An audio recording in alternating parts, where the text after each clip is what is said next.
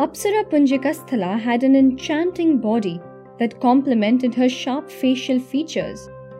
She was very proud of her beauty and dancing abilities. Once, Rishi Durvasa was having a serious conversation with Indradev, and Punjikasthala would go in and out of the discussion chamber. This was not going well with Rishi Durvasa, and he asked her to stop. Instead of regretting her actions and apologizing to the great sage, she started giggling.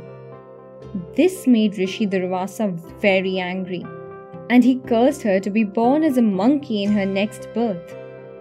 As per Rishi Durvasa's curse, she was born as the daughter of the monkey king Kunjara.